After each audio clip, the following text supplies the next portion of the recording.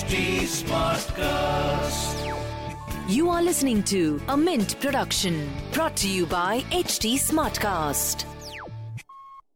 Hello everyone, I am Lata Jha and welcome to the latest episode of our show Business of Entertainment, your weekly dose of the financial performance of what's buzzing in the world of entertainment, at the movies, on TV and on streaming platforms around you.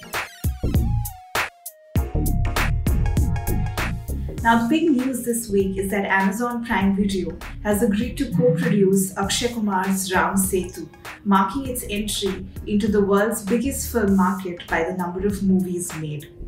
The Bollywood action-adventure that will be co-produced by Kumar's Cape of Good Films, Abundantia Entertainment and Laika Productions will be directed by Abhishek Sharma and has been described as a story rooted in Indian cultural and historical heritage. Prime Video, which recently courted controversy for its web originals Tandav and Mirzapur 2, said the co-production agreement will help it take India's rich cultural heritage to the world across 240 countries and territories. Amazon had earlier issued an apology for hurting religious sentiments owing to some scenes in Tandav. The controversy prompted video streaming platforms that had ventured into edgy themes to exercise discretion. New government rules have also prompted studios to rework some scripts and drop others. Recent controversies and clampdown by both the government and courts has led to content creators resorting to time-tested and safe fare for families, at least in the short term. Platforms and studios have witnessed an increase in nationalist or historical films over the past few years, in line with the mood of the nation, and feel that similar content should make its way to the web. For instance, Applause Entertainment, that produced Avrodh based on the Uri attacks for Sony Live, is now making Taj, a monument of blood, based on the Mughal Empire. Voot and Discovery Plus have introduced kids' genres, while Disney Plus brought out a show called The Legend of Hanuman this January.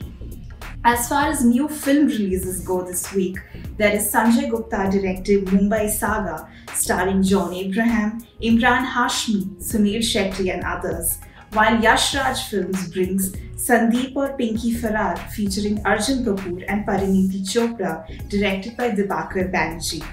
Despite restrictions in several parts of Maharashtra, Mumbai Saga managed nearly 2.75 crore on its opening day, higher than Ruhi's earnings last week, helping Bollywood maintain some sort of a hold over the box office even in these testing times.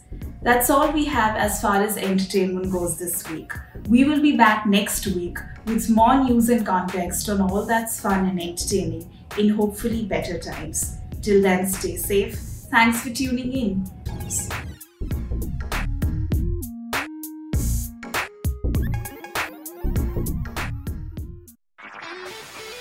This was a Mint production brought to you by HT Smartcast. HT Smartcast.